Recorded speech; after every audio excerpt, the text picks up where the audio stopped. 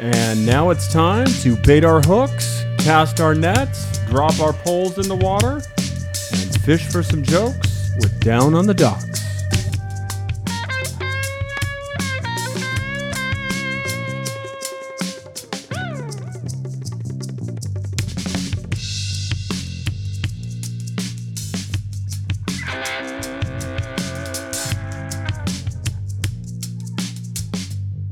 Well.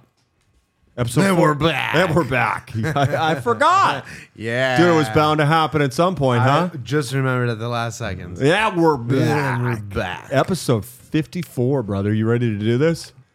A gadoosh. Part 2 of the Beaver Trilogy. Before we get into it, let's remind our listeners, if you're just discovering this amazing podcast, this is part 2 of the Beaver Trilogy 4. Now, that's a mouthful, Dave. Yep. I always have one. So let's make sure and realize that you need to back up, listen to episode 53, and get yourself some Beaver Trilogy 4 part 1. Now, those of you that listen and support us, thank you. First of all, shout out Grant Mastercraft this week. You were a huge help to me, as well as Crypto J. So thank you. Thank you for your support. And more importantly, I've said it a million times, Dave, this podcast doesn't run on butterscotch and children's laughter now, does it? No. We have a Roadcaster. We got power. We got a computer here, dude. We got overhead. We got overhead. Yep. That's a good word here. So we got all that stuff. So dude. Go ahead and give us a follow on Twitter. Like, share, and subscribe.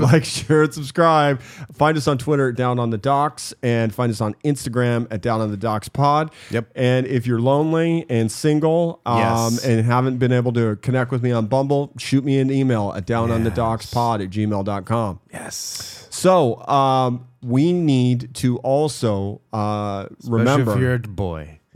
We need to also remember that this podcast is fueled by a sponsor that we're very grateful for. Dave, do you mind telling everybody about our sponsor for this week's episode? This week's episode of Down on the Docks is brought to you by Broccoli Farms, established in 2016 San Diego. By the way, Broccoli Farms 619 on Instagram. Mm-hmm. San Diego, California, by cannabis entrepreneur Anthony Bird. Our friend Anthony, nice guy. Never met him. Great guy, never met him. Broccoli Farms is a modern take on cannabis brands around the world. By combining new terminology involving cannabis worldwide, Anthony created a cannabis brand that uniquely represents the entire cannabis industry as one. Broccoli Farms. How many times did I say cannabis in that sentence? 3, 4, maybe 5. 4. I think 4 times. You know what? That's also my fault. The lowest delivery minimum in San Diego, bar none. All right. Sticky strips. Sticky strips. Dave. Give me some of that. Dave, now, I want to commend you, first of all, because I think you did a really good job last week. Yes. Of paying attention to what I was worried was going to be a very complicated episode. It still was very complicated, but thank you. But you got and it. You're welcome. And you knew what was going on. Yeah. So as you recall, I mean, I knew what was going on after it was explained to me that the same movie, they tried to make the same movie and just called it a different movie a bunch of times. let's back up, shall we? Sure. Trent Harris, No boy. working for KUTV. Yes. You know, which is a pretty cool gig in the 70s, working on their working public radio. acts at PBS type Making show. $12 a day. Probably. But he's got a lot of creative freedom to make these little, short films, and he has a job at Extra who's letting him put his work on the air. Well, of course, one day, Dick Griffiths shows up in the parking lot. That's right. AKA Gary Groovin' Gary. Yeah. And he just finds Dickie him Griffs. he finds him to be the most intriguing person he's ever seen in his life. Right. Granted, the guy's pretty fucking weird. Yeah. And then he creates this documentary about him, airs it on Extra, but then he says, you know what? I need to make a movie about this guy. So he pays Sean Penn $100 in pizza. They shoot it. Right. And then he's like, nah, I didn't get it right this time. No. Let's go for round 3. Round AFI 3. gave me $50,000. I'm getting Crispin Glover and some lights and cameras, and I'm really doing it this time. So, as you know, as we left it, our goal was to watch the Beaver Trilogy so then we could talk about it once we finish the Beaver Trilogy, Beaver Trilogy 4. Right. But where we left off in the Beaver Trilogy 4 was Crispin Glover's wacko appearance on the David Letterman show. Amazing. I did watch it again. It's fucking brilliant. Go on YouTube and watch it if you haven't seen it. It's one of the highest downloaded David Letterman episodes of all time. Yep. So we finish with Glover's wacky interview, and we're going to pick it up from there. Okay. So basically what happens is this. Trent finishes his film, Reuben and Ed, starring Crispin Glover. This is his first feature film at this point. Now, it starts to get a little bit of buzz. You know, people are calling Trent an original filmmaker. And then he makes the jump to Hollywood. Local people at the station are basically saying he became famous and he was a legend at Channel 2. And, you know, people are saying you are so close to your dream. You almost have it. One reporter says, I was so excited for Trent, and I knew how excited he was. And here's the problem. Yes. They released his film. Uh-huh. Guess when? During 9/11. That's a good guess. During the LA riots. Oh, no. So basically what happens is Yeah. this. Nobody... Rodney King's 9/11. Yes.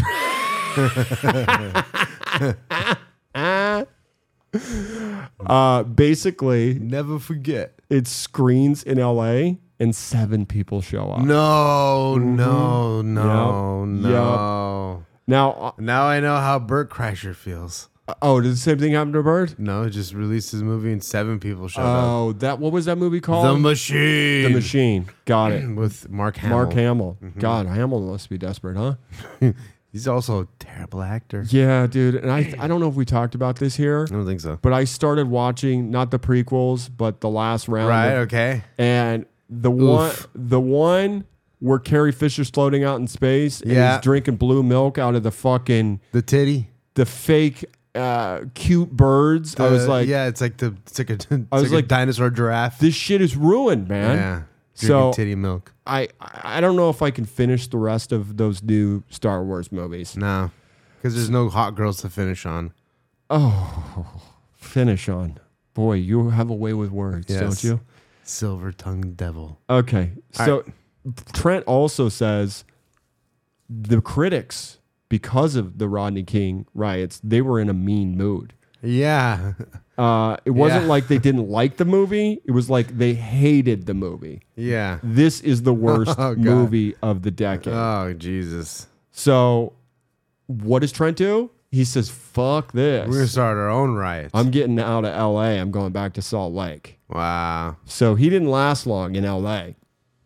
So the next shot we see in the Damn, movie. the timing was fuck. Damn it. Dude, here's what I know about timing. Some of the best comedians you've never seen were in the wrong room, Yep. okay, when they had the most amazing sets I've seen. Yeah.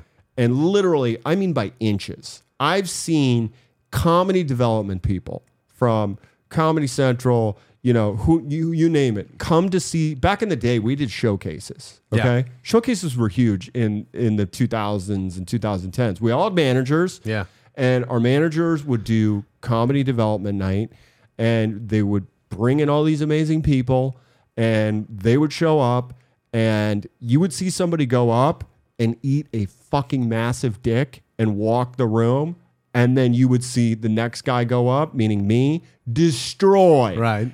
And there's nobody there that Nobody. matters. Right. It's so crazy. We don't matter. It's so crazy how that can happen Yeah. in life, in whatever, and how big, you know, obviously we know that Hollywood in itself is a complete fucking crapshoot. Yes. But when you have something in your hand like fire and you're just crushing on stage and people are like, whoa, that's the most amazing shit I've ever seen. But it's just comics telling you. Yeah. Because the fucking comedy development guy couldn't handle it. And you got bounced bailed. by the cringe yeah, lord. by the, you know, flavor of the month. It happens all the time. So anyway, back to the show.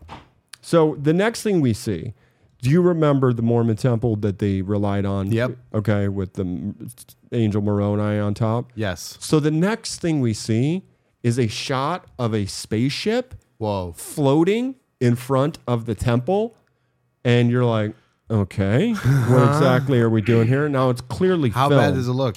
Not good at all. Not good It at looks all. real bad. Well, Trent says, you know, I'd come off the Reuben and Ed thing where everybody was saying it was the worst movie of the decade.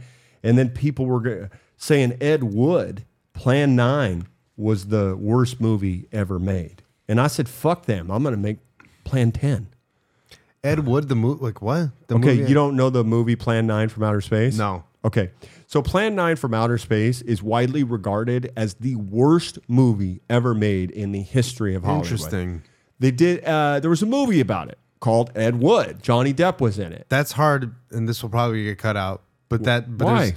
There's literally a movie called Gay Niggers in Outer Space. Why would you cut that out? I know the movie. It's fine. Okay, it's great. a movie. It exists. Yes. Okay, so the point is that movie is notoriously the worst movie. So I think, if I recall right, Bela Lugosi was hired and he died in the middle of the movie. Bela Lugosi. Yeah. I've always heard that name and never knew who that was. Okay, so Bela Lugosi. back in the day, you had... Is it Bela Lugosi? Or what? Or it's Bela Lugosi, one word? I never used to know it was Shia LaBeouf. I used to think it was Shia LaBeouf. No, it's Bela Lugosi. Bela Lugosi. So back in the days, you had not Lon Sirhan McCarran. Sirhan. It's fucking Lon Chaney. So you had Lon Chaney Who's and Bela Lugosi. These were the guys that played all the villains. These are women. No, these are men. Wow. Okay. They're men. They played like the Draculas, the Frankenstein. That's where I heard Bela Lugosi from. Yeah. It's from the to drink your blood. Yes, exactly. I want to drink your blood. So he literally hires Bela Lugosi, who's on his last legs, to be in the film. But then Bela Lugosi dies. So he hangs a curtain. This is Ed Wood directing himself, playing. Okay, so what I'm actually... Okay, continue. Yeah, so, right. So anyway, he has to finish his scenes, and like he puts a curtain on half of his body and pretends to be Bela Lugosi. You're talking about the actual Ed Wood. Yes. So when you said Ed Wood, I've only seen... Is it Ed Wood or Ed Woods? It's Ed Wood. Okay, Ed Wood. I've only seen the Johnny Depp. So you've seen the movie? I've seen the movie, Ed and you Wood. still don't even know what's going on? I hate movies. I guess so. And documentaries. I know. And I appreciate your docu-movies. time for showing up. I hate it all, unless it's science and So nature-based. anyway, there was like a famous Seinfeld episode where they go see Planet 9 from outer space because Maybe that's where it's the worst movie of all time. That's why we're going. Yeah. Why do we want to go see an awful movie? That's the point. It's the worst movie. So it's got this amazing cult following, and Trent was like, well, I'm going to make Planet 10 from outer space. Yeah. So Bill Hader says, the Mormon sci-fi thriller would be produced on a shoestring budget with a ragtag crew of friends. So we meet these actors, and they're like, he was like, hey, what I want to do is rewrite the script, and you'll basically be the protagonist. Another one's like, so you need to play the dad, but you have a station wagon, right? This goes back to what I was saying. Don't ever work for your friends once you hit the age of 30, okay? Right. Because you need to be compensated. Because your friends are basically just having you dress the set because they're broke dicks. Yes, and they don't exactly. So anyway, it's a big fun thing. Everybody's out to support him. Why do thing for more money when you can do same thing for little money? Exactly. So we see a clip. Confucius said that. We see a clip, and there's a bare-ass naked guy standing in front of that statue, This Is the Place, in front of Brigham Young. And he just screams out, this is the place. So obviously, it's going to be a fucking weird movie. Yeah, for sure. Well, after Trent finished Plan 10 from outer space, he was accepted to the same local film festival that had previously screened his work. Right. But this time, the once floundering U.S. Film Festival, well, that was the precursor to Sundance. Right. So it was pretty big deal. You're getting your movie in this emerging independent film market where buyers and sellers from Hollywood are going to see your stuff. Yeah. So yeah. Trent says it's like a flea market for Hollywood. Well, not anymore. Now it's just owned by the studios. Yeah. And they backdoor their product in there. Yeah. So it's like all the Comic-Con bullshit.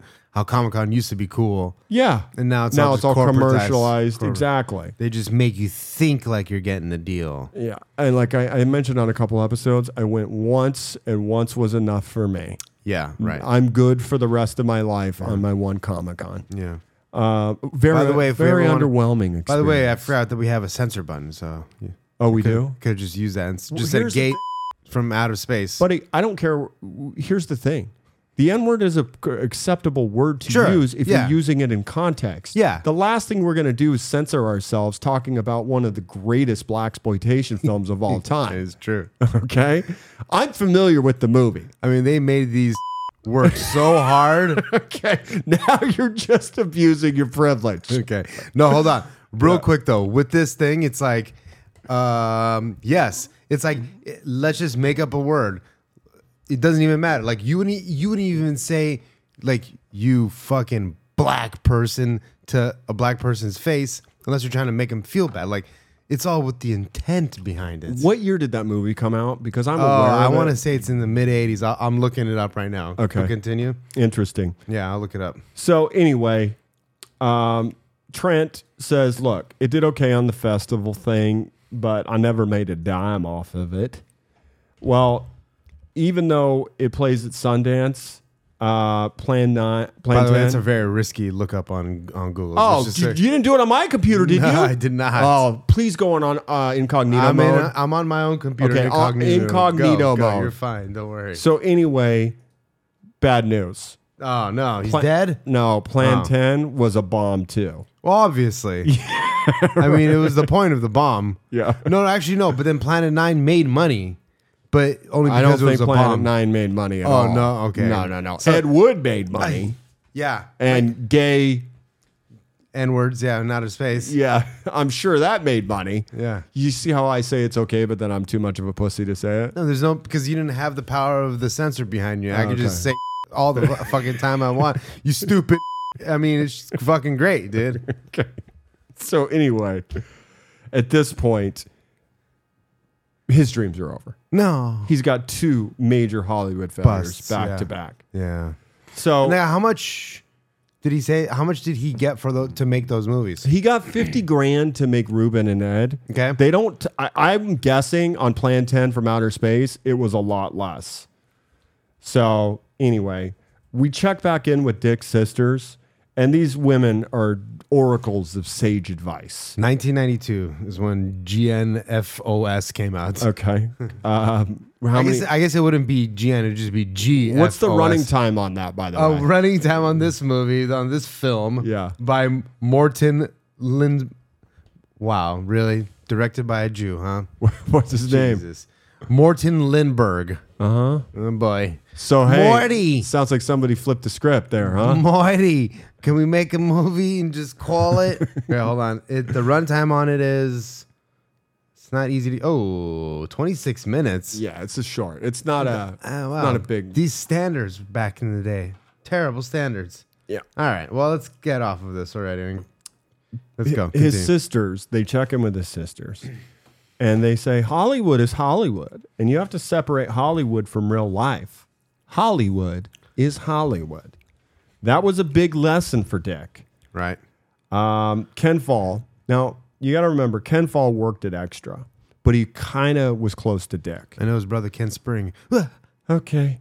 He said, I guess, I had a little accident. And I said, yeah, are Why you did okay? Ken fall?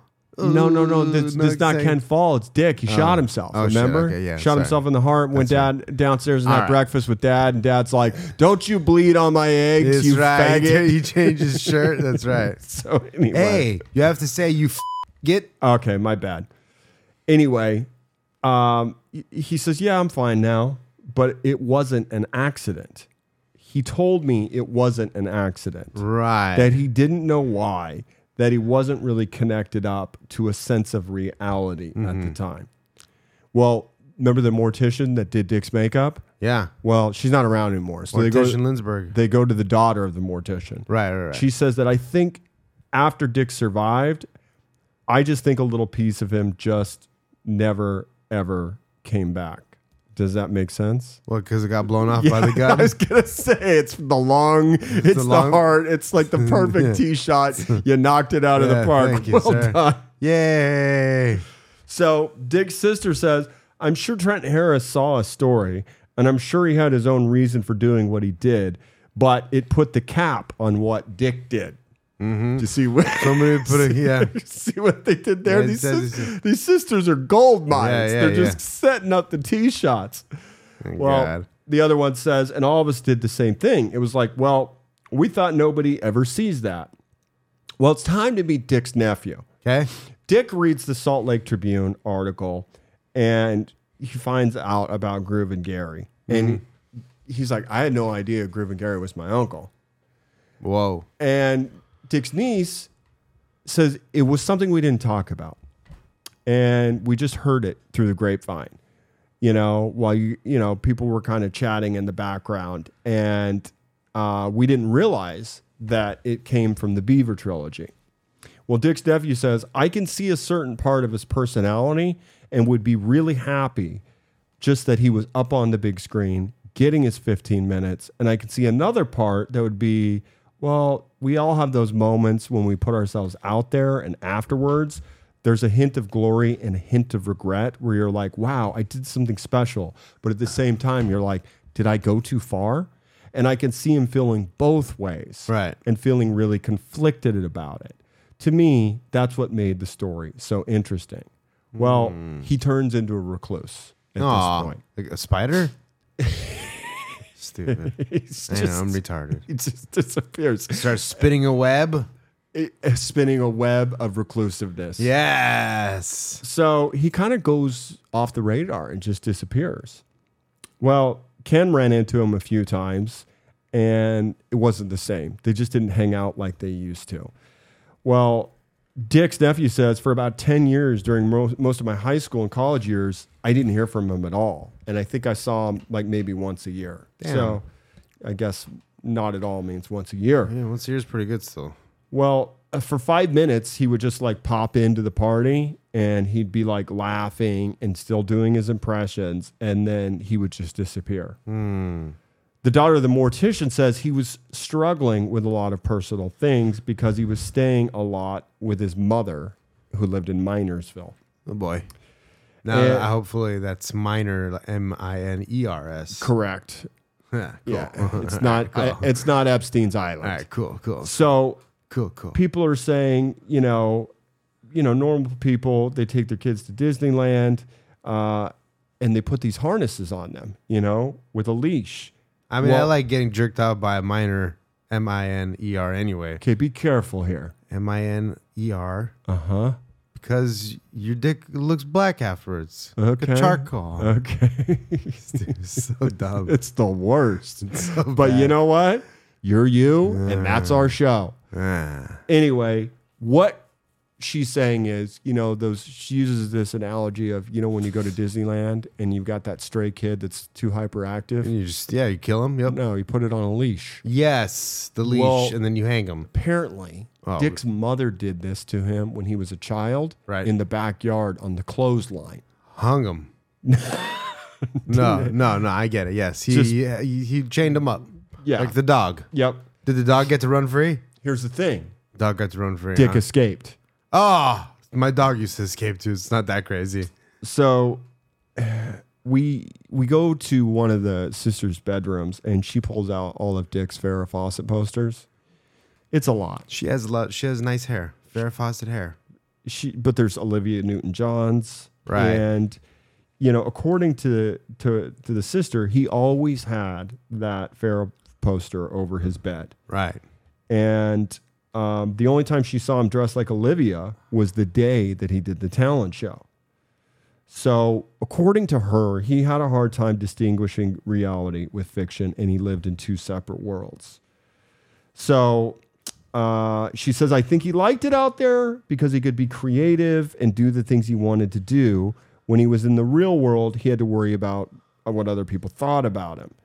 So she says there's so many people who have aspired and have that dream. That's how glamorous and how wonderful it is on television. And then they get out in reality, and it's just not like that. Boy, if this lady only knew what real Hollywood was like. I know. That's why it's so fascinating. They're all so sheltered, these women sitting at their kitchen table. Oh, boy. They have no idea what it's really like. He got $50,000 to make his movie, and he only spent 48 of it. So that means that he got to keep 2,000 or whatever. Just like, like they're amazed by nothing.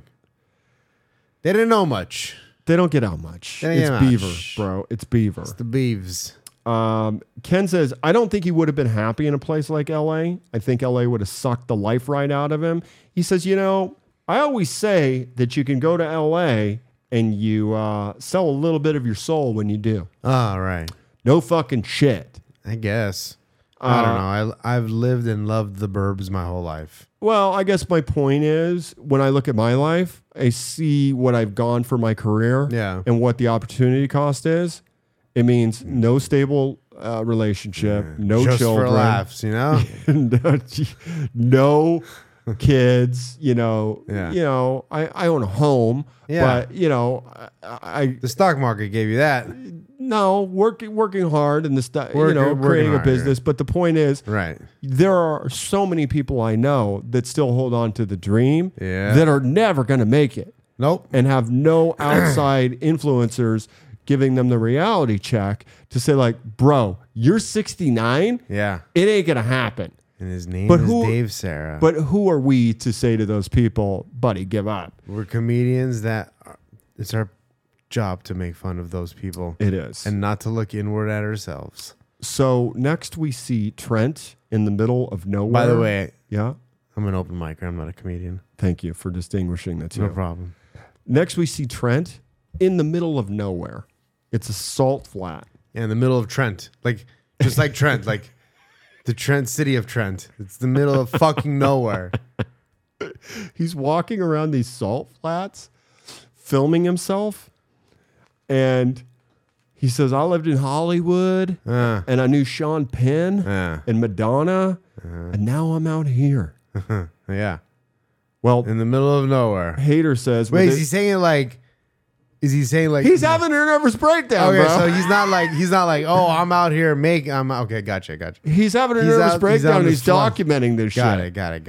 So Bill Hader says, with his Hollywood dreams over, Trent would also get back to reality. Well, back to Trent in the desert. He says, I think that when someone such as myself is actually trying to film reality, the salt flats is a perfect place to do that. Because reality out here is at its starkest. It's naked reality. I like sarcasm too. So what happened is he got the first digital that came out, and day one, he starts making home movies. Yeah. And they're just of him walking around and talking on the salt flats. The best work he ever did, according to him. Interesting. They're not very good. No. I can't imagine it being much better than what I saw. They're pretty bad. Well, Ken Sanders says one of the films of his I was most concerned about that it would just be horrible was a series of self-documentaries. Now, luckily, we get to see this piece of shit. He's sitting outside of a campfire, and he's drinking beer, and he sings, my heart knows what the wild goose knows, and I must go where the wild goose goes. Wild goose, crazy goose, which is best? A rambling fool or a heart at rest? And then he just burps. Whoa. He's just slamming beers by the fire, filming himself. Yeah, that's great life. But he's like, it's amazing. Yeah. Because it's like living out, it's like trying to travel around the world on a sailboat. But he's like, I don't have to beg for money anymore. No. I can just make my own movie. The problem is, it's not a movie. It's just, well, that's what you would say. At this point in one of his movies, he's saying he's got $40 in the bank, and he says, I enjoy making movies, but nobody's going to pay me to do it. Well, Paul Webster, he was the producer of Ruben and Ed. Yeah. After watching these, he says, some might call it commercial suicide. I think Trent just said, it's just what I love doing. And it's just the thing I'm doing now. You know, he had this blue Volvo, which is literally falling apart, and we'd go on rides. And I looked down one day in the glove compartment, and I saw the Pacific Oysters jar, and it was half full of dust. So I pulled it out. And I said, "What's this, Trent?" And he goes, "Oh, that's Larry." Aw. And of course, that was his best friend, buddy, Larry. Has ashes of him, huh? But here's what I connected. Yeah. This is me doing a little work. The character in the Beaver trilogy, Okay. not the first one with Groove and Gary. Right. The other two, he named the lead character Larry. Oh. Why? Because For it was named rights? after his best friend. Oh no, not Lair Bear. Yeah, Larry in the oyster jar, dead in ashes. Wow. So in this whole time, maybe that guy Gary just reminded him of his brother, his buddy Larry. Something Wow. that I noticed. They don't put this out and tell us any of this because I only got this information because I It's an watched homage. the rest of the Beaver trilogy. Yeah. So anyway, I tried. he takes fucking Larry's ashes and spreads them in the Grand Canyon, but Oh. he can't bring himself to scatter all of them, so Right. he keeps Larry in the Pacific Oysters jar. Just That, so he that can, almost feels worse. yeah, I don't know about 'Cause that, now- dude, because I scattered my brother's ashes, Yeah. and I got a big chunk of them in my office. Oh, still. okay. That's. I get you. couldn't let all of them go. That's a good point. That's a good point. So next we see more of his quote movie unquote, and he holds up a picture of a woman, and he goes, "Oh, this is Stephanie, my girlfriend. Isn't she pretty?" Is there a big jizz stain in the middle of it? So we find out from Stephanie. She goes, "I don't know if anybody's brought this up yet, but Trent and I dated for 3 or 4 years. Now keep in mind, she's at least 20 years younger than Trent, maybe Oh, boy. 30. So Oh boy. back to his documentary film. Yeah. This is him recording himself in the desert just wandering. I just found out that my girlfriend Stephanie left me. Well, she says, I had to leave. He was focused on his work, and you kind of become a monk to whatever you're doing. And I was young and stupid and didn't understand that, and the distance was hard on me. That's great. Yeah. So back to his movie. He says, as you could see, things have changed a bit. Now I'm in the middle of the Sahara Desert, and these people think I'm crazy. He's really in the Sahara Desert, Yeah. and the people he's referring to are Think he's camels. crazy. No, he's just talking to camels. Camels? Yes. Oh, I love camels.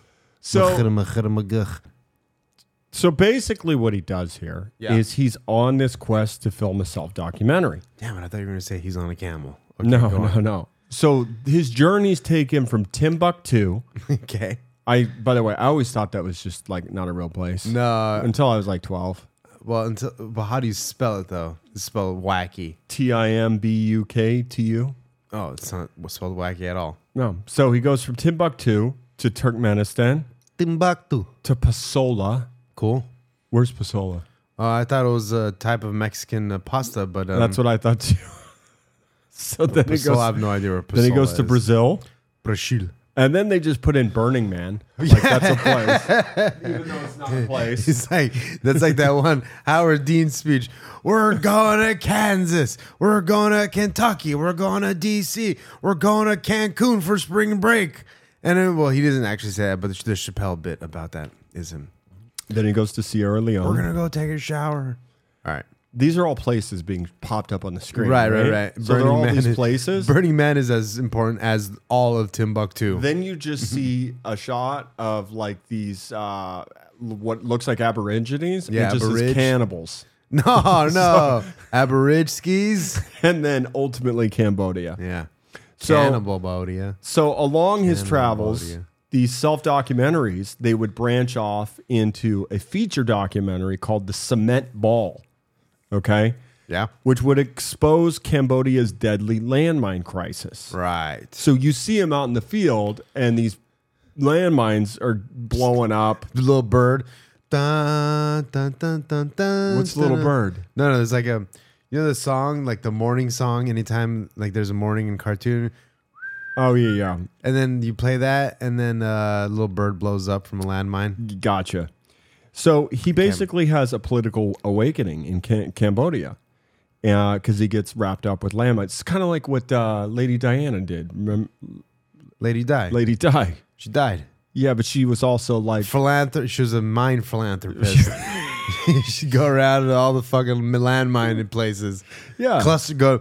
Yeah, I'm against cluster bombs. So what Paul Webster, a critic, says is what happened From Webster's dictionary, yes. is that he began to put the picture together because this one-man technology that he created helped define him as the person he should have been. It sounds like something Colin Quinn's doing in one-man technology. Well, every year.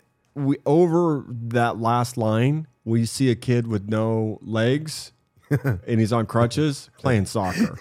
So it's but you ain't got no legs, Lieutenant Dan. So it's I know, Forrest. Okay. So it's kind of a poignant moment, the way it was put together. Yeah. So Bill Hader says, Trent has since posted sections of these self-documentaries on YouTube. The videos have been a hit with those who have seen them, but there are not many who have. Well, they show a screen cap of one of his videos. Dude, you kind of look like Bill Hader. He's only got 324 views. Oh, no. So he's having a tough time getting people. It's okay. But, Trent's whole thing is, anybody with a 14-year-old is probably... Excuse me. Any 14-year-old is probably on their third movie at this point. Oh, I see, yeah. Because they can get distribution on YouTube, and things change so fast. Yeah. Well... I wonder what that same video has now. I checked. Yeah. 326. No. It wasn't many more. No. Well, maybe we'll get the down on the docks bump. Yeah, he deserves it. So apparently Groove and Gary's on there. I didn't look, but his sister's like, you can just go to youtube.com, type in Groove and Gary. Yeah. Well, back to Ken, Dick's friend. He says, I really did think that Dick wanted to be an impressionist. I really think that was his main goal. But just as a human being, Dick wanted to make people happy. Well, we see some of this vintage archival footage of Dick, a.k.a. I like that wording, impressionist. As opposed to impersonator? Drag queen. Okay. Says, well, my common motto, and I'm just going to be sincere with you here, to really tell you the truth, is just to make someone really smile. Yeah. If I can make a guy's day easier or a gal's day easier, just by making them smile, that's really what my policy's all about. Sure. My policy. He's my pal. Ken says he'd love to take people for a ride in his cool car because it made them happy. He just liked to make people happy. And then he says, his sister says, I wonder if going through Hollywood, if you get to feel the love and the compassion that you get to feel by just growing up a normal kid and a normal man and a normal brother. He wanted Trent to probably come back to Beaver and interview him as a normal human being. Right. And Trent wouldn't do it. Aw. According to the sisters, he wanted to set the record straight, but Trent wasn't interested in having him set the record straight. Yeah, Trent sounds like he's in the FBI. Well, so the sisters are saying to the filmmaker, Brad, we're hoping you will do that now. Aw. Now, I didn't get the impression that Groove and Gary ever went to Hollywood.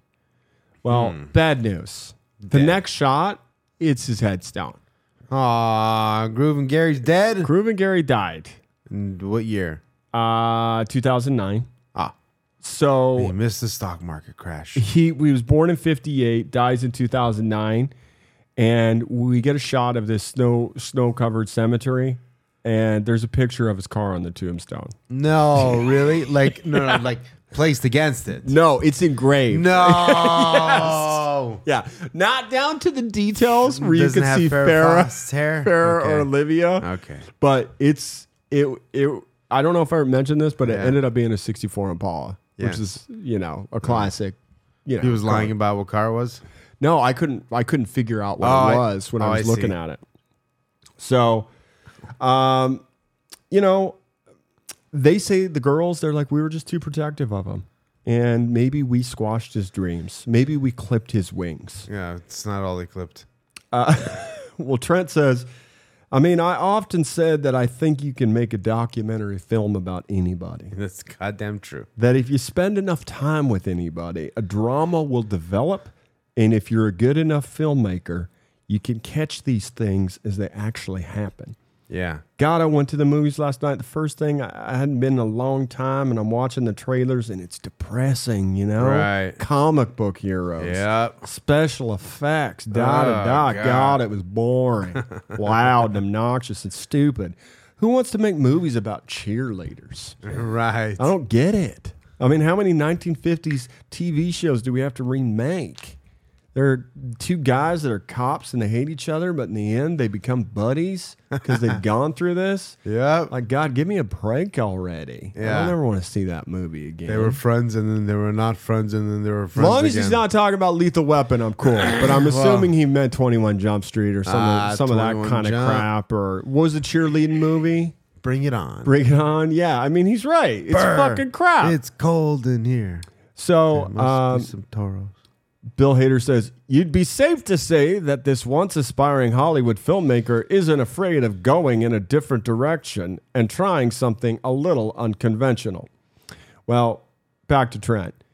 He's like, I got into this thing, randomness. Uh-huh. So one day I just went out and randomly took pictures of leaves.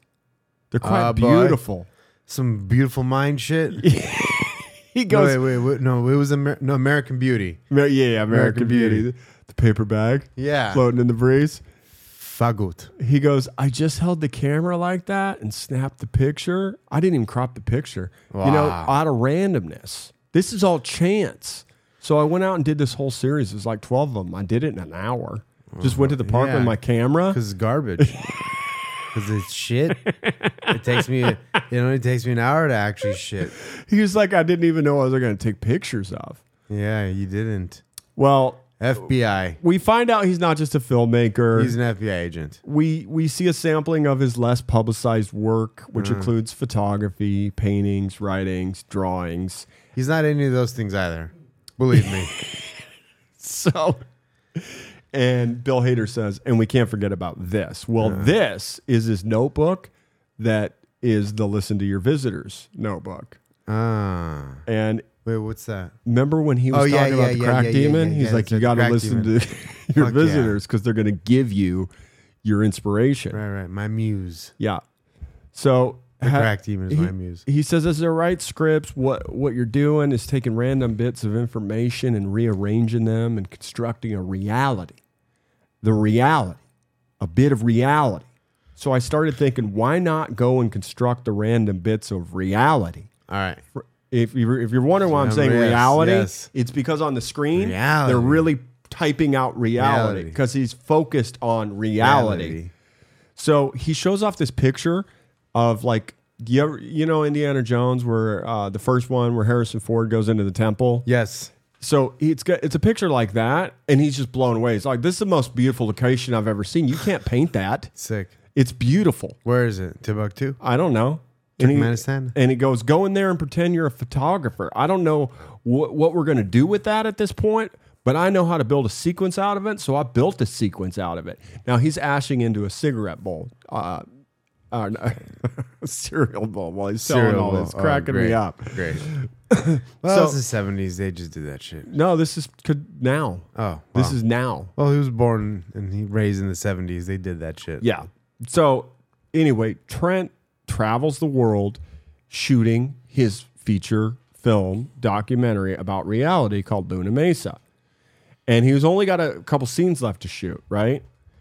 So many times people make documentaries that things that have happened in the past. Yeah. So there's somebody sitting down saying, yeah, when I was 16, I did this, I did that. Or you got the Ken Burns thing, looking at old photography and banjo music in the background. And you're trying to get reality, Well, Trent would go on to say the story isn't in the Beaver trilogy or in the past. What's really important is right in front of you. So they catch up with Trent in Cambodia. And we see him just wandering the fucking Cambodian jungle. Oh, boy, looking for landmines. And then he's in a city, and Hader says, well, it turns out reality's not very interesting. Mm-hmm. And he's walking around, and he's like, man, we got to figure out a way to film me doing something besides drinking a beer or smoking. Yeah. I don't know what to do here. Yeah, it sounds a lot like me.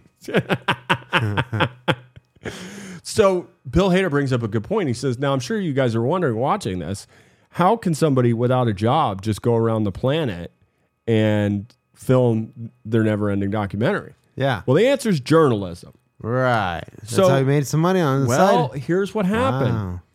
He did a story about the Cambodian Children's Fund.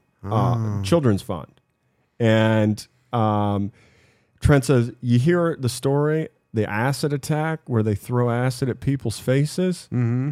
Well, check out this family. Yeah. It shows a family Oh, no. of these disfigured Cambodians Wow. that are all just covered from acid attacks. I can't believe I'm laughing at that.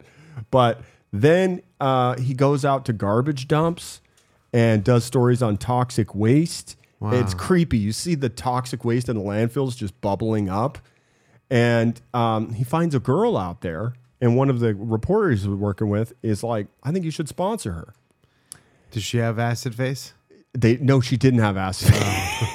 Now, I'm going to do a non sequitur here because this reminds me of the time I'm 99% sure I almost got murdered and saved myself. Right. So I was probably 20 when I graduated college, and I needed to find an apartment. Okay. And back in those days, in New York, you would have to pay people to find you an apartment. It's basically like A rental, a realtor. yeah, a commission. In New York, you pay the rental commission to find you an apartment. Right. But when you're cheap, you would go to like the back pages and Look just for rooms for rent and shit. exactly. So Yep. I found one day, and I go in, and before I read it, it says two bedroom apartment. I'm a young professional worker with a daughter, but she doesn't stay with me. And I'm like, oh, okay, this will be worth checking out. And he's like advertising for like $700, a month. Prime location in like 66 and 9th Avenue. And I go in, 4th floor walk up. Now, he's walking behind me, which is all weird. And he's Is just he like filming your ass? but no, he's just like, just keep going. Just keep going. And I'm like, why am I not following him? Yeah. This doesn't feel right. So we get to the top floor and he opens it up and it's all dark wood, like cedar wood. Okay. Everything's dark. Cool. And it's a shithole. Oh. And it's tiny. And he said it was a 2-bedroom. And I'm like, I don't see the bedrooms. And he goes, oh, well, the living room's the bedroom. That's where I sleep. Right. Let me show you where your room would be. Yes. And it's a big hole in the floor. No. He opens up a door, but it's one of those really narrow doors that you would have to like move your body sideways to get through. Oh, boy. And it's all wood in there, like red wood. Okay. And there's just a single light bulb hanging from The middle. the middle, and he pulls it on. And here's the basket you asked for stuff from. And this is where I feed you. It's maybe 4 feet by 6 feet. Sick. No shelves, no nothing. That was $700. Now, he turns off the light while we're in there. Whoa. And I'm like, I can't see. And he's like, oh, I'm sorry. And he turns back the light on. And I'm like, okay. He's got a knife behind his back. I'm thinking I'm going to get murdered. Yeah. And I'm like, can we go into your room real quick? And he's like, yeah, let me show you my room. And it's probably 8 feet by 10 feet. Yeah. Tiny. Tiny. And there's an old fireplace that's been closed off. And above it, he has a picture of his daughter. Right. Several pictures of his daughter. Whoa. And he goes, I want you to come meet my daughter. No. And I go, meet her? And he goes, she's right here. No. And I go, where? Because I'm not making the connection. Dad. And he's like, oh, she's right there on top of the mantle. Dad. And her name's like Hong Well, he Wei. lied. She does stay with him. Hong Wei or something. Yeah. And I go, oh, this is the daughter that doesn't live with you. Yeah. And he goes, yeah, she lives in... She lives with God now. No. She lives in Vietnam. And I go, oh, okay. So the mother lives there? And he goes, oh, no. I just pay $1.99 a month. No. And she's my child. Yeah. And then he's like, let me read you what she just wrote me from last week. And it's like a letter and it says, thank you for the rice. And, Oh, my God. And at this point, I'm like, I got to get the fuck not an old man. What is he? He was like in his 30s. He was just crazy. Wow. Yeah. Okay. Crazy person. And I'm like, I got to go. He didn't own that hotel. He didn't own that room. That wasn't his room. I don't think so either. I think he was in that room with another crazy person. I think so too, but that's the closest I've ever dodged, I think, murder. Yikes. Anyway, I got out of there. So anyway, Trent does the same thing. He sponsors a child. Only for the price of a cup of coffee. Exactly. And he says it's been really fun. And she's really neat. So, at this point, we meet his lead actress in Luna Mesa. Okay. Her name's Liberty. Now, she's smoking hot. Yeah. And you got to remember, this whole movie that Trent's shooting is about reality. Okay. So we see a scene from the reality movie, and in it, she's wearing like a spaceship costume with orange hair, climbing like this metallic structure, which is clearly not even close to being reality. Right. So you're like, Bill's like, so why is Trent seemingly this is reality, obsessed with reality? And Trent says, so I figured why stay on this planet?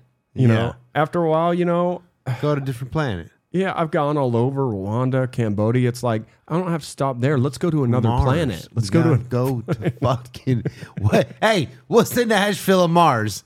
Let's go there. Do you have a Hilton there? What's the Nashville of Mars? I want to hear some good Martian music and get some good Martian barbecue. So, Lucky, his former co-worker from KUTV, he says, people just don't understand Trent. I think a lot of people think he's weird. I think he's weird, but Trent is an artist. Well, Bill says Trent's abstract process actually has a specific name in the art world, surrealism, loosely defined as dream and reality fused to capture the reality of the subconscious. And Trent's like, yeah. The reality. What was it again? What? Surrealism? Read it again. I just kind of said that off the top of my head. Wow, really? Yeah. It's like where reality and something else meet. What? Anyway, doesn't matter. Go on. Just take the dream world. Yeah, dream world. And reality. That's what mix it together. Can you name one surrealist artist? Yeah, Salvador Dali. Perfect. So the melting clock. Dali. The melting clock, perfect example of surrealism. Yes. Okay, so that's what they're comparing it to. Yes. And the person who did the stairs and shit. MC Escher. Uh-huh. Uh-huh. Was that a woman? I don't know. That's a good question. I never even realized the women usually are the ones who I usually think it's do a that dude bullshit. just because his work is very masculine. I would assume MC Escher's a man. Got it. His work is very masculine. Yeah. So anyway. Does he also draw a lot of cocks everywhere? All right. Luna Mesa. It's time for the premiere. And it's going to premiere in London. So Trent gets out to London, and he says at the premiere in London, I felt really bad afterwards, because I think 3 or 4 people showed up total. Oh, boy. So he's down. He's going down. He only got 7 for the Ruben and Ed. Imagine being a company. Anyway, go on. Anyway, he's like, it's like throwing a birthday party and nobody comes. Yeah. It's heartbreaking. You go through all that work and all that effort and fucking make sure you have cake there, dummy. Yeah, and 3 people show up. Yeah. So he's not in the best of moods. And, he has to do an interview. And he's like, "What? Why in the hell do you do it?" You can ask yourself the same question you're asking me. Why have you come to all this trouble just to film me? It doesn't make sense. You're not going to make a dime. You guys kidding me? You aren't even going to make a dime off this film. Are you insane? This is probably even a worse idea than I've come up with. Making the documentary of this shit? Are you fucking stupid? I wonder if he did. He probably did make more money. Well, Trent heads back out to the desert. And he's basically like, I'm just blabbering out here, man. Unless I die or win the lottery or get elected president, you don't have a story about me. Dude, unless I die or hit the lottery or become president. What has started as the story of the Beaver Trilogy has by chance led us out here in the middle of the desert without a story. Yeah. Trent's like, should we just go home? Do you guys want to just bail, basically? Well, Bill says, and the filmmaker without a story is this guy, unknown director Brad Besser, who, like many unseasoned filmmakers, has just desperately inserted himself into his own film. Well, it turns out Brad was born like 20 miles outside of Salt Lake. Okay. And he had seen Ruben and Ed and was blown away. So to refresh your memory, Dave, you know what Ruben and Ed is, right? That was the first movie that Trent made. The first movie after the Beaver trilogy. There you go. So this is with Howard Hesseman from WKRP and Crispin Glover. So we get another snippet of it, and this is when Crispin Glover's out on the lake in the desert, which we went over before. Right. And he's in this inner tube with these long high heels on, and then the water skiing cat comes by, and Crispin just yells out, "My cat can eat a whole watermelon." Yeah. So it's got this underground cult feel vibe to it.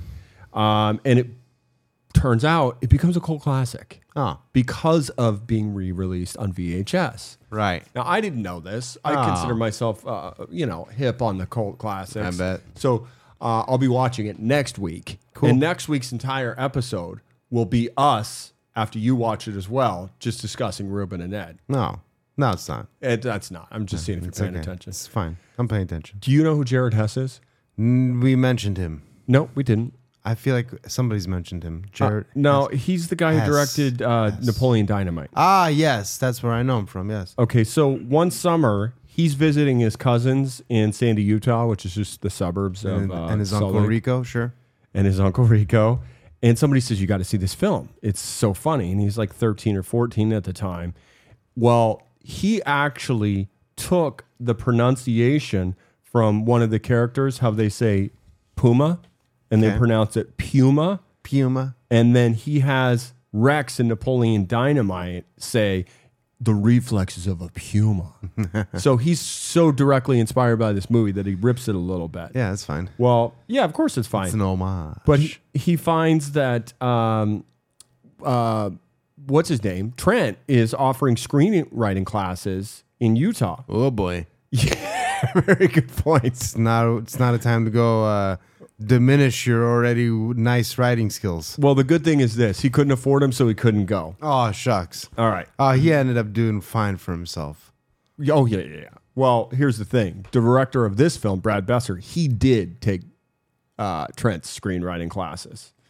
So, at the time... for a goof. So that's when Dice fucks fat chicks. I gotcha. So Trent becomes kind of a local celebrity at the time. And Brad goes up to him and says, how do I become a director? And Trent says, becoming a director is simple. All you need to do is go get a camera and make a movie. Obviously. Wow. Seeing how that worked out for Trent. So can't wait to take those classes. At this point, while the Utah Film and Video Center are letting him teach classes there, they also start screening Trent's work. Okay? So he's going through all of his films that he's ever directed and, all these forgotten short pieces that he's done for extra. And then he accesses Trent's... Forgotten and never seen are two different things. You know what I mean? At this point, not a lot of people remember these bad boys. Anyway, at this point, Trent has to go to the secret tapes. Oh, fuck. So... Okay. What's the Beaver trilogy? Oh, these people haven't seen the Beavs yet? No. Oh, boy. Now, here's why. Trent didn't think he could put out the Beaver trilogy. He says, I don't have the right to show it, the Groove and Gary stuff. He tried to kill himself, and I promised him I would never show that stuff. Well, then Trent goes, but I needed the money. Yeah. Yeah. But he needed the money. So he goes into Channel 2, he uses their newsroom, and he splices all three films together. Wow. But he's like, I can't advertise this. Why? Because he told Groove and Gary, so I'm never going to show this because I know it traumatized you and it led you to attempt suicide and bleed on your dad's kitchen table. Him and Groove and Gary had a contract, you say? Oh, No. No. Trent is a good guy, is my point. Yes. So anyway, he says, we'll do it, but we won't advertise. So it's going to, at the time, they're going to call it the Secret Tapes of Trent Harris. Well, they get 70 or 60 people to show up, and everybody goes bonkers over it. Wow. People, according to eyewitness sources. Why are they laughing? They keep laughing. They're transfixed. They didn't know what to say, and they were dumbfounded. That's a lot of how I felt when I tried watching it. Well, we haven't gotten there yet. I know. And then Paul Webster, the producer of Reuben Ed, says, We're never going to get there, by the way. It's an amazing piece of work. It is an amazing film.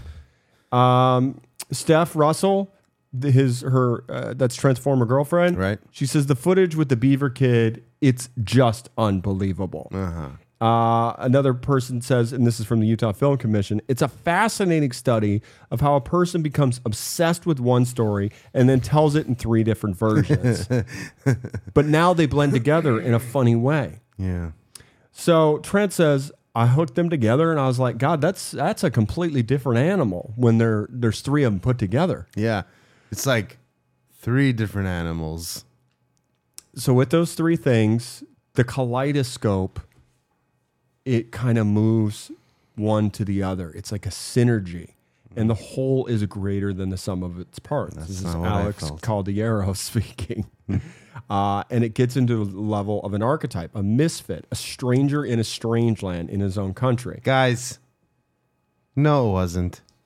Here's the thing. We can't comment on that because I don't want to blow for our listeners. I'm just saying. Yeah. It's nothing transformative about it. Well, Trent says... Okay, I don't want to keep negging this. Let's continue. Trent says all of his films are about heroic misfits, and maybe he's just a misfit himself. So basically what you got to know is this. Trent is still obsessed with the idea of serendipity and that the whole thing never would have happened unless Groove and Gary had been at the right place at the right time. Okay? You got to remember, this is...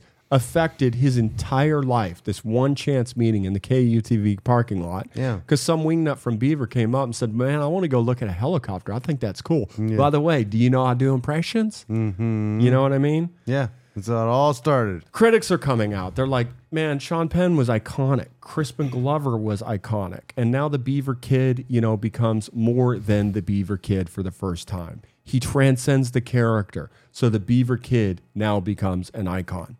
There are layers that are built upon the chance encounter added up into this one-of-a-kind piece of art. It even defies labels. Is it a documentary? Is it fiction? Is it whatever you can even put a label on it? It's its own thing. It's the Beaver Trilogy. Yeah. Well, Sundance calls up Trent, and they were like, hey, can we screen your film? Well, what happens is 1,400 people come to see this movie. Okay, so in LA, right? No, this is in Salt Lake. Oh, so I keep saying Sundance. So it's probably all right. Sundance, just right up the road in Park City. Yeah. So he reaches out to Groove and Gary. This is when Groove and Gary's still alive. Oh wow! And he says, Gigi, I got you tickets at the door, front row tickets. Gary didn't show up. Okay. Now this place is sold out. Oh man, 1,400 people. Trent goes up and does the Q&A. And people are in love with this film. And then out of the corner of his eye, he hears somebody say, well, you probably don't remember me. Oh, fuck. And all these people go and mob Groove and Gary. Oh, my God. He showed up. They're getting his autograph. And, there's famous people in the room, but they don't care. They all just want to be around Groove and Gary, you know? Well, he is famous, too. And his sisters are like, it was one of the greatest days of his life. He was high as a kite. And, the sisters felt like after that experience that they got their brother back. Okay?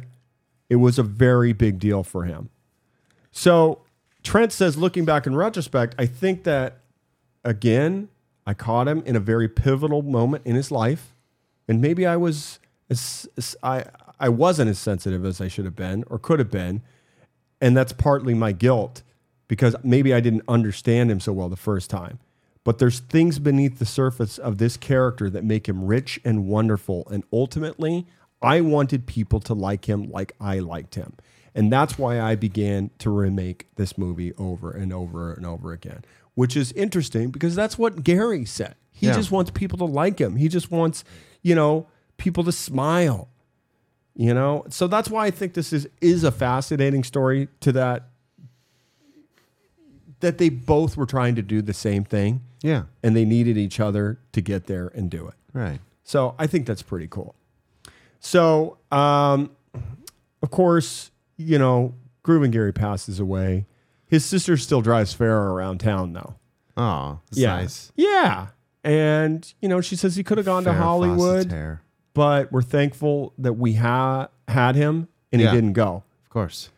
And Trent says, by far, I think the most successful piece. Oh, yeah, in the court order. Court order didn't allow him to leave the state. Trent says, I think the most successful piece of the 3 pieces is the first one because that's where everybody loved him. And no, wait, is that the vest or the jacket? No, that's just the day he tested out the video camera. Oh, I thought the 3-piece. Okay, go on. Oh, sorry. Buddy, when I'm in the zone, your fucking zingers go over my head. They're not zingers. So anyway, they're zippers. Trent gets a call from Groove and Gary says, hey, I think we need to do part 4. Okay. Now you got me awake. Let's go. What are we talking about? Part 4. What do you mean? So Trent shows us part 4, which isn't really to see anything. It's an audio CD that Trent received from Gary. I like how he just puts random shit just in okay, go on. Like I like how he just takes all right now. So this is an audio recording. So now this is Beaverton Part 4, whatever the fuck. Beaver Trilogy Part 4. Yeah, Beaver Trilogy. Technically, Part 4 is the movie we're watching. Right. This Part 4 isn't really the Part 4. Right. I get it. So all of a sudden, we hear this tape that that Trent puts in, and you hear Groove and Gary. He's drowning. He goes like this. The dream is always the same. Oh, boy. I wake up early in the morning. It's like some Tupac shit. Get dressed. Decide I'll go for a cruise. Oh, boy. So I go outside, get in old Farrah, get her fired up, take off. Now picture this. I'm cruising down Highway 21, just starting to build up some speed. And when I see this girl, this incredible girl, I don't know what she's doing. She's on the side of the highway. So I pull old Farrah over for a stop, set the parking brake, open the door, check get the out. engine, check the tire pressure. I walk back to her and say, hey, miss, you need a lift? She says, no. She says, I'd rather walk. And then I think, wait a minute. You look like kind of familiar. Mind taking off your glasses? Well, she did. And just about damn near died. Guess who? Call me if you lie or if you will. But it's Olivia Newton-John. What are you doing out here? She says. I don't know. She says, I'm hell-bent on helping somebody. I haven't found him yet, but I'm looking. Who might that be? She says. His name is Richard Griffiths. He did a movie a while back. Dick Griffiths. Well, Trent interjects here and says he did a movie a while back. Yeah, but it's very haunting when I listen to this. It's so beautiful. It's just beautiful. It's kind of perfect. That secret world. He had a secret world that he lived in. And right there, he gives you just a taste of it. It's phenomenal. Wait a minute. You got to hear this one, too. Now, you really don't. It's a metaphor, right? You really don't have to hear the next one. All it is it's Dick singing along to Olivia Newton-John song, I Want to Love You Once Again. Mm-hmm. And that's kind of how the movie just fades out. Oh. And then obviously the filmmakers thank Dick Griffiths and his family for sharing the story. And then they thank Trent Harris. And then we find out that in its original screening, Beaver Trilogy has become an underground cult classic. Yeah. The film continues to screen all over the world. Sean Penn. And then we find out before Dick's death, Trent Harris told him about the Cambodian Children's Fund and his sponsored child. Right. And Dick Griffiths said, I wish I could do something like that. So since Dick Griffiths' death, Trent has been donating profits from Beaver Trilogy screenings to the Cambodian Children's Fund. That's nice. And the donations are made in Dick Griffiths' name. Yes. And only go to human trafficking one girl a year.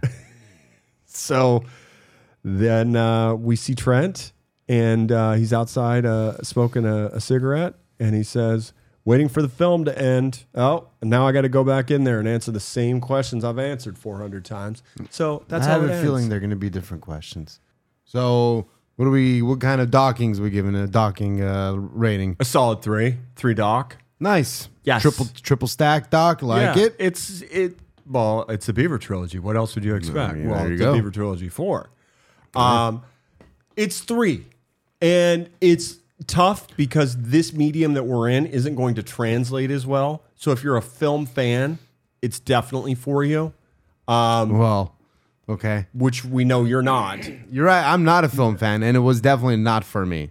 Right. So, but that's the Beaver Trilogy 4. No. I understand. Yeah. But you remember when we finished episode 53 and we got halfway I'm sorry. through. I apologize. You're right. The Beaver Trilogy 4, the actual documentary. Right. That's what we're talking about. I'm sure it's great. Sure. But I don't know if you recall, but Right. when we finished 53, when we discovered there was an actual Beaver Trilogy, Right. one of our great listeners, Yep. Grant Mastercraft, he Awesome. emailed us links because I couldn't find them. So you and I came up with this idea that we'll watch all 3 and Right. then we'll break them down for our listeners at the end of today's episode. Yes. And explain to them. And we did do that. No. I did that. Well, I attempted to do that. You didn't watch them. No, I did not watch them. So you have no idea. I loaded them on the computer. Yeah. I started to watch them. Yeah. I saw the intro. Okay.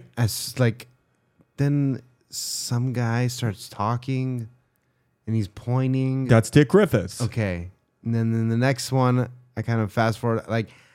It was so incredibly cringy. Uh-huh. I felt embarrassed watching it. It made Which me one? feel- The first one? all 3 of them. You didn't watch them, bro. All 3 of them. It's all the same movie. You just fast forward. You can Let tell me the explain. splits. No, I'm going to explain to you explain. and the listeners how it works. Sure. The first Beaver Trilogy, part 1 of the Beaver Trilogy, Yes, is Trent. all Dick Griffiths Yes. and Trent's camera. Yes. So obviously we know he does the impressions. Mm-hmm. And in this, we actually hear Dick refer to himself as the Beaver Rich Little. Do you remember Rich I Little? don't know. Are you kidding me? Richard Little?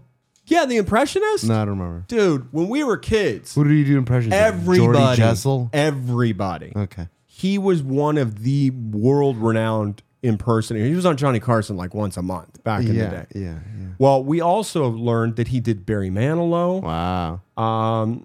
And we also found out that he worked for the Union Pacific Railroad.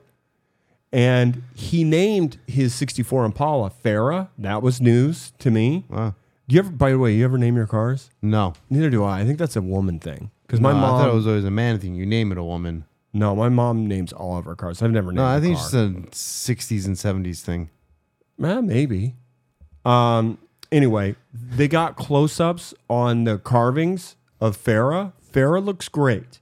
Yeah. Olivia literally looked like an orangutan. Oh, no.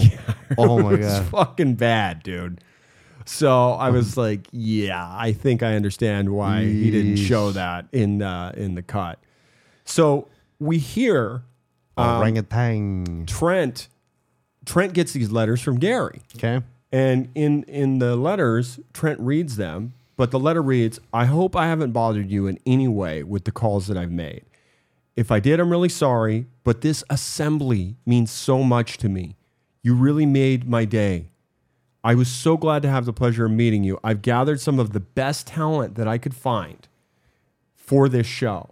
I'm honored to have you and Extra do this. And you, Trent, for taking the time and interest in me.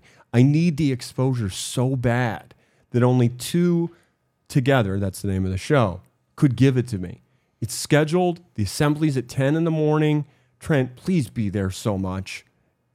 Just for Beaver and for me. I'm really counting on you, pal. I've been so upset about this. The only thing that calms me down is Mr. Rogers' Neighborhood on TV. Aw. Not to mention Sesame He's going to Street. be a little sad. Not to mention Sesame Street. Trent, please come down. I'm begging you. I will be putting my makeup on in the mortuary at 8 a.m. Oh, fuck my life. So obviously you can see Trent's like, this is the story of a fucking lifetime. Yeah. So you go down there and then we see, Groove and Gary get his makeup done by the mortuary lady. Right. And then he has to go change, and then he comes out and he's dressed in like all black, no dress, which is surprising. So he never wore a dress. But then we go to the auditorium. The local football coach, Gary keeps pumping up the local football coach. Okay. And he's like, we know how much this coach means to this town, and this entire city's proud of him. Well, we also learn that Gary got a backup band called the B-Steps to perform with him when he does the song. Oh, cool. Now, here's what's weird. He's wearing the exact same clothes that we saw when he met Trent. Yeah. Are the B-Steps like a B-52 cover band? No, they're just a fucking local backup band. Okay. So anyway, he's very concerned that people aren't going to think he's normal. So he keeps saying, look, I'm a guy. Not. I'm a guy. Yeah. I just happen to love Olivia Newton-John. Right. I do, man. She's fantastic. But I don't want anybody thinking anything else. So then he puts on the wig, he does the impression, and he nails it. Nice. And then he says, I don't quite know what to say. I guess I ought to be going now. Oh, my God. And this is important because we'll get back to that later. Okay. So then he rolls out to Farrah and he pops in an 8-track and lip syncs that one song, Please Don't Keep Me Waiting. Now, I was surprised he didn't name the Impala Olivia and he chose Farrah. That was really bugging me for some reason. So anyway, Trent chooses to get an establishing shot of the auditorium, and then there's an MC who's a real life person, and he opens the show and introduces Joan and Judy Kessler. And they're two girls that come out and sing The Happiest Girl in the Whole USA. Okay. But the problem is only one of the girls sings. The whole time. Correct. Weird. So the other girl's just staring and Weird. not singing. Weird. But this isn't a movie. This is a documentary. So you're like, okay, these people are just fucking weirdos. Then a 14-year-old freshman named Christy comes out and does her rendition of a country western style tuned Let Me Be There, and she can't carry a tune. Like, she's just bombing. And what is this for again? This is the talent show that Gary's put together. It's just a talent show. They're supposed to suck. No. Gary thinks it's going to be his big break. That's what people don't understand about talent shows. Okay, but here's my conspiracy. They're made for people to make fun of them. But here's my conspiracy. What I is was it? like thinking maybe Gary hired all these people that to look suck really- so he can stand out and look good. Smart. Because they all suck. Well, then the marching band comes out. Okay? They're throwing their batons in the air. I mean, that's pretty cool. Then a woman comes out. I've never seen this. She does a stand-up routine playing two different characters. One sticking out of this side of the mouth. The other sticking out of this side of the mouth. I'm back over here. She just goes on. That's fucking weird. It's fucking weird, and it's not funny, and it's awful. Well, then it's time for the main event, and of course, that's Gary as Olivia Newton-John. Now, the B-Steps, they're pretty good, but Groove and Gary, it's atrocious. He's too breathy. He squeals. It's just brutal. Now, here's what we don't see in the movie, the Beaver Trilogy 4. Well, at the end of his song, some guy walks out from the wings wearing a creepy mask. It looks like a monkey mask. Okay. And scoops him up and carries him off the stage. That's like a... Isn't that like an old-timey thing where the ape... Is it? Something like that. That seems like something old-timey like that. You know how they used to have the hook? The hook, of course. But something about an ape. Something in an ape costume. Well, here's the point. This is never mentioned in the movie, and it's so bizarre. Yeah. And obviously, Trent didn't set him up to do this. He's just going there to film everything. You can tell it's not directorial. It was Gary's choice. So that's how it ends. Wow. And you're just like, what the fuck did I just watch? But that is the best part, and they didn't even show it in the Beaver Trilogy 4. Oh, weird. So then we have The Beaver Kid starring Sean Penn. So basically what you need to know is this. Yeah. It plays pretty much the same way. Yeah. Except this point, Trent has hired an actor to play himself. Right. As well as Sean Penn. Correct. Now, for some reason... Oh, it's both people. That also was a little confusing. Oh, is that why you got confused? That was, I mean, I only watched very few snippets of each little movie, but Yeah.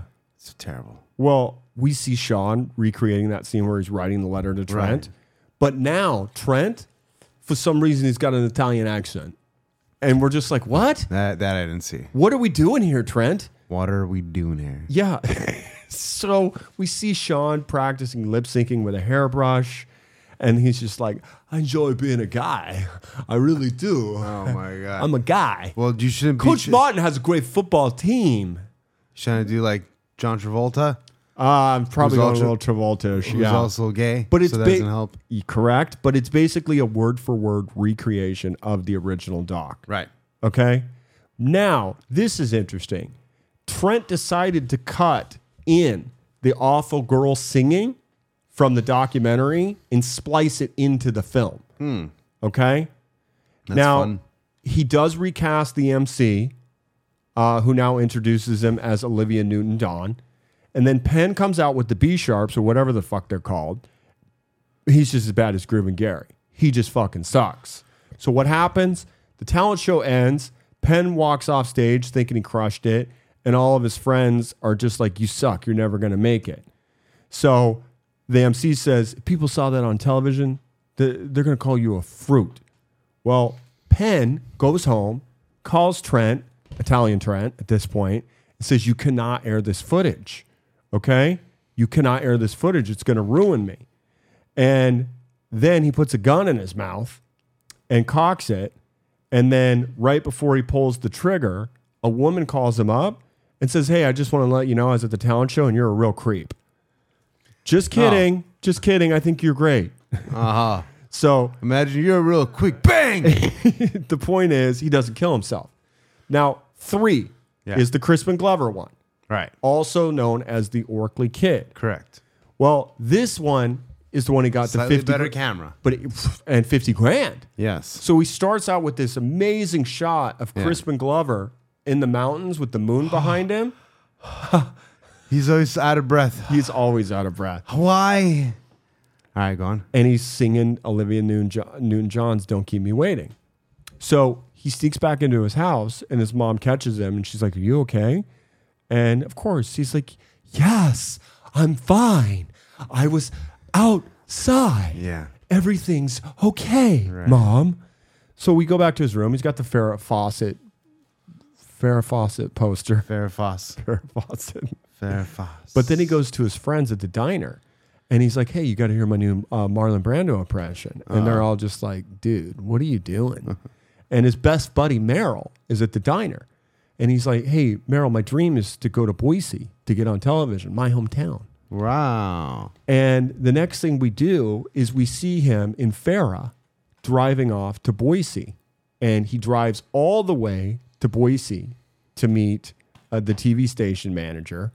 And he gets into the TV station. They throw him the cold shoulder. Well, then he meets a cameraman in the parking lot that begins filming him. Now, it appears to be the same actor that was playing Italian Trent in the previous version, but now he doesn't have an Italian accent. Oh, God. Okay. So he does the Continuity is terrible. It's brutal. He does the John Wayne, but the camera breaks, so all the footage is lost. Oh, that sucks. That happened in the Beaver Trilogy too, by the way, but I forgot to tell you that. So shame. Italian Terrence is no longer Italian. Right. So are there any more talented people in Orkley? And he's like, oh, yeah, I know everybody. So he comes who's home, who, I bet. He comes home, and then you see the Farrah Fawcett poster, you see his fish tank, and then you just see him caressing a mannequin's wig. What? In Crispin Glover fashion. Come on, it fits the profile. That's pretty hot. Let's go. Well, we learned that Crispin Glover got fired from his job because he was a shitty dog catcher. Yeah. sounds like a shitty job anyway, but yeah. So then he writes Terrence the letter, and he inserts a scene from the second film into this one of the letter writing. Cool. So the more Hey, sometimes you got to just use old assets. Yeah, actually. So they have the same mortician lady as 2, but not the first. Right. Okay. And then there's a pair of girls named Connie and Kathy singing The Happiest Girl in the World. Huh. Remember these girls where one was singing No. and the other one just stares into space? Oh, yeah. I couldn't tell if they were the same girls or not. So then Crispin gets dressed as Olivia Newton-John, but she's in the men's room, and somebody busts him and walks in wearing a gorilla mask, and it's his best friend Meryl. Whoa. I'm like, What's what? happening now? Exactly. Well, He's trying to get that metaphor down right. something, right? I'm just a girl who wants a big black man to come take me away and fuck me. Well, his friend is shocked when he sees Crispin in drag I'm not trying to because he's like, anything. I didn't sign up for this. Yeah. Crispin's like, what are you talking about? And Meryl in the gorilla costume says, I thought you were going to do your Sammy Davis Jr. And Crispin's like, no, I'm Olivia Neutron Bomb. Whoa. Okay. So these are like the names of all. You know how like they try to get creative with the names of cover bands? yeah, of course. This is like the same shit. Yeah, Dred Zeppelin. Dred Zeppelin. Dred Zeppelin's a good band. Yep. Alice and Change. It's pretty good. So anyway, Crispin. Oh, real quick, very Yeah. quickly. There was a story I just heard about Mitch Hedberg. Uh-huh. And he was like, he's in Vegas and he didn't want, like he had cash on him to like get his room. They're like, no, you need a credit card. He's like, nah, man, the cash is what the credit card represents the cash, man. That's like if you hired a Pink Floyd cover band and then got mad when Pink Floyd showed up to do your show. So I just thought that was amazing. It's like a great point. It's a great fucking Mitch Hedberg joke. Just that he's just telling to a fucking attendant. It's a pretty great joke. It's a fucking great joke. All right. So before Olivia Neutron Bomb comes out, the drill team comes up. Same drill team from the second movie. And then Crispin makes his entrance. There's a fog machine, and we see the audience clapping, and then he bombs. It's brutal. It's worse than Penn. What do you mean he bombs? They can't sing. Oh, right. Okay? Right. It's just god awful. So And I will always love you. now remember, Sorry, that's my singing. Penn he originally got carted off, fucking dick, by the monkey face. Right. He got picked up or Picked up and carried yeah, off. It's weird. Now, his friend Meryl was supposed to do that job, but because he's creeped out and thought he was going to do Sammy Davis Jr. instead of fucking drag, there's no monkey to take him off the stage. And the monkey turns his back on Yeah, him that'd be racist.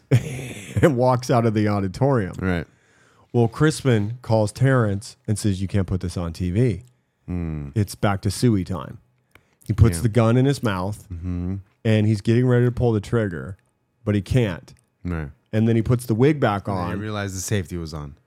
They don't tell us why. But then he goes back to the diner and puts the wig on, and everybody's there, and they're like, you oh my fucking God. freak. Oh shit. And he's like, I need a cup of coffee to go. He just turned into the character. Yes. He's like, oh yeah. And then he says, I really don't quite know what to say, but I suppose I ought to get going. That's fucked up. Then he jumps in Farrah, pops in an 8-track of Olivia Newton-John, and just drives out of town singing, and that's the movie. Fucking great. Great movie. Yeah. So here's what I would say. Tell me. It's a 3. Yeah. The Beaver Trilogy is also a 3. Now, obviously, you didn't enjoy it because you don't understand 3 what out of art 10. is. No, it's 3 dockings out of 4 dockings. That's impossible. It's fascinating just from a perspective of watching something start from a kernel of an idea, Right. then moved up to a better idea, and then 3 fleshed out to a much better idea. Which 3 is?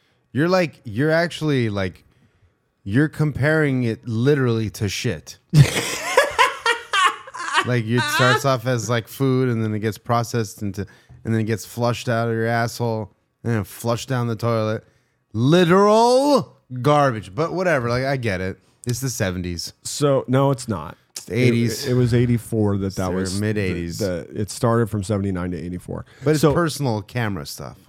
What's that? It's personal camera stuff. What do you mean personal camera? Well, I mean it's personal. No, I mean it wasn't personal. I guess it was a little higher end. No, dude, the third one, he had a $50,000 budget. The third one, the camera is a lot better. Well, you can go out and find a copy. The transfers are not great. They're clearly videotape dubs of the film, which is also hard to, to really critique something when you're watching a copy of a copy of a copy, essentially. Archive.web. That's exactly where I found it, thanks to Grant Mastercraft. You got all your 20-year-old Opie and Anthony shit on there, too. Did not know that. So if you guys do want to fulfill the Beaver Trilogy... Yep. It's the Beaver Trilogy. Yeah, it's 1, 2, and 3 online, and then 4 you can get on Amazon. Yeah. So that's it. That's the Beaver Trilogy 4. It's pretty good. Dave? Yeah. We have a great podcast around here. Why do we do it? We do it for the porn. That's right. No, but honestly, we do it because of the fans and for our own mental health. Exactly. Yes. We had a lot of fun this week, I think. This was a lot of fun. We were going to show this, we were going to do like a group watch thing on Discord, but we should do that for things coming up more. Yeah, we will. More often. And we have some new stuff coming about soon. Yep. We're going to keep that under wraps because you know me. I like to just surprise people. Just or now. But again, listeners, if you have the time, please leave us a review. Yes, on 5-star. Tell me how much you hate me. Yep. Or you can go to Spotify. Or you can give us a follow on Down on the Docks on Twitter or Down on the Docks Pod on Instagram. Yes. And Dave, we got to get that Threads going. We do. We'll get on Threads at some point. And then, of course, thank you to Broccoli Farms as always for your continued support. That's it. And we will see you next week for episode what number, Dave? 55. That's correct. That's Down on the Docks, and we'll see you next week.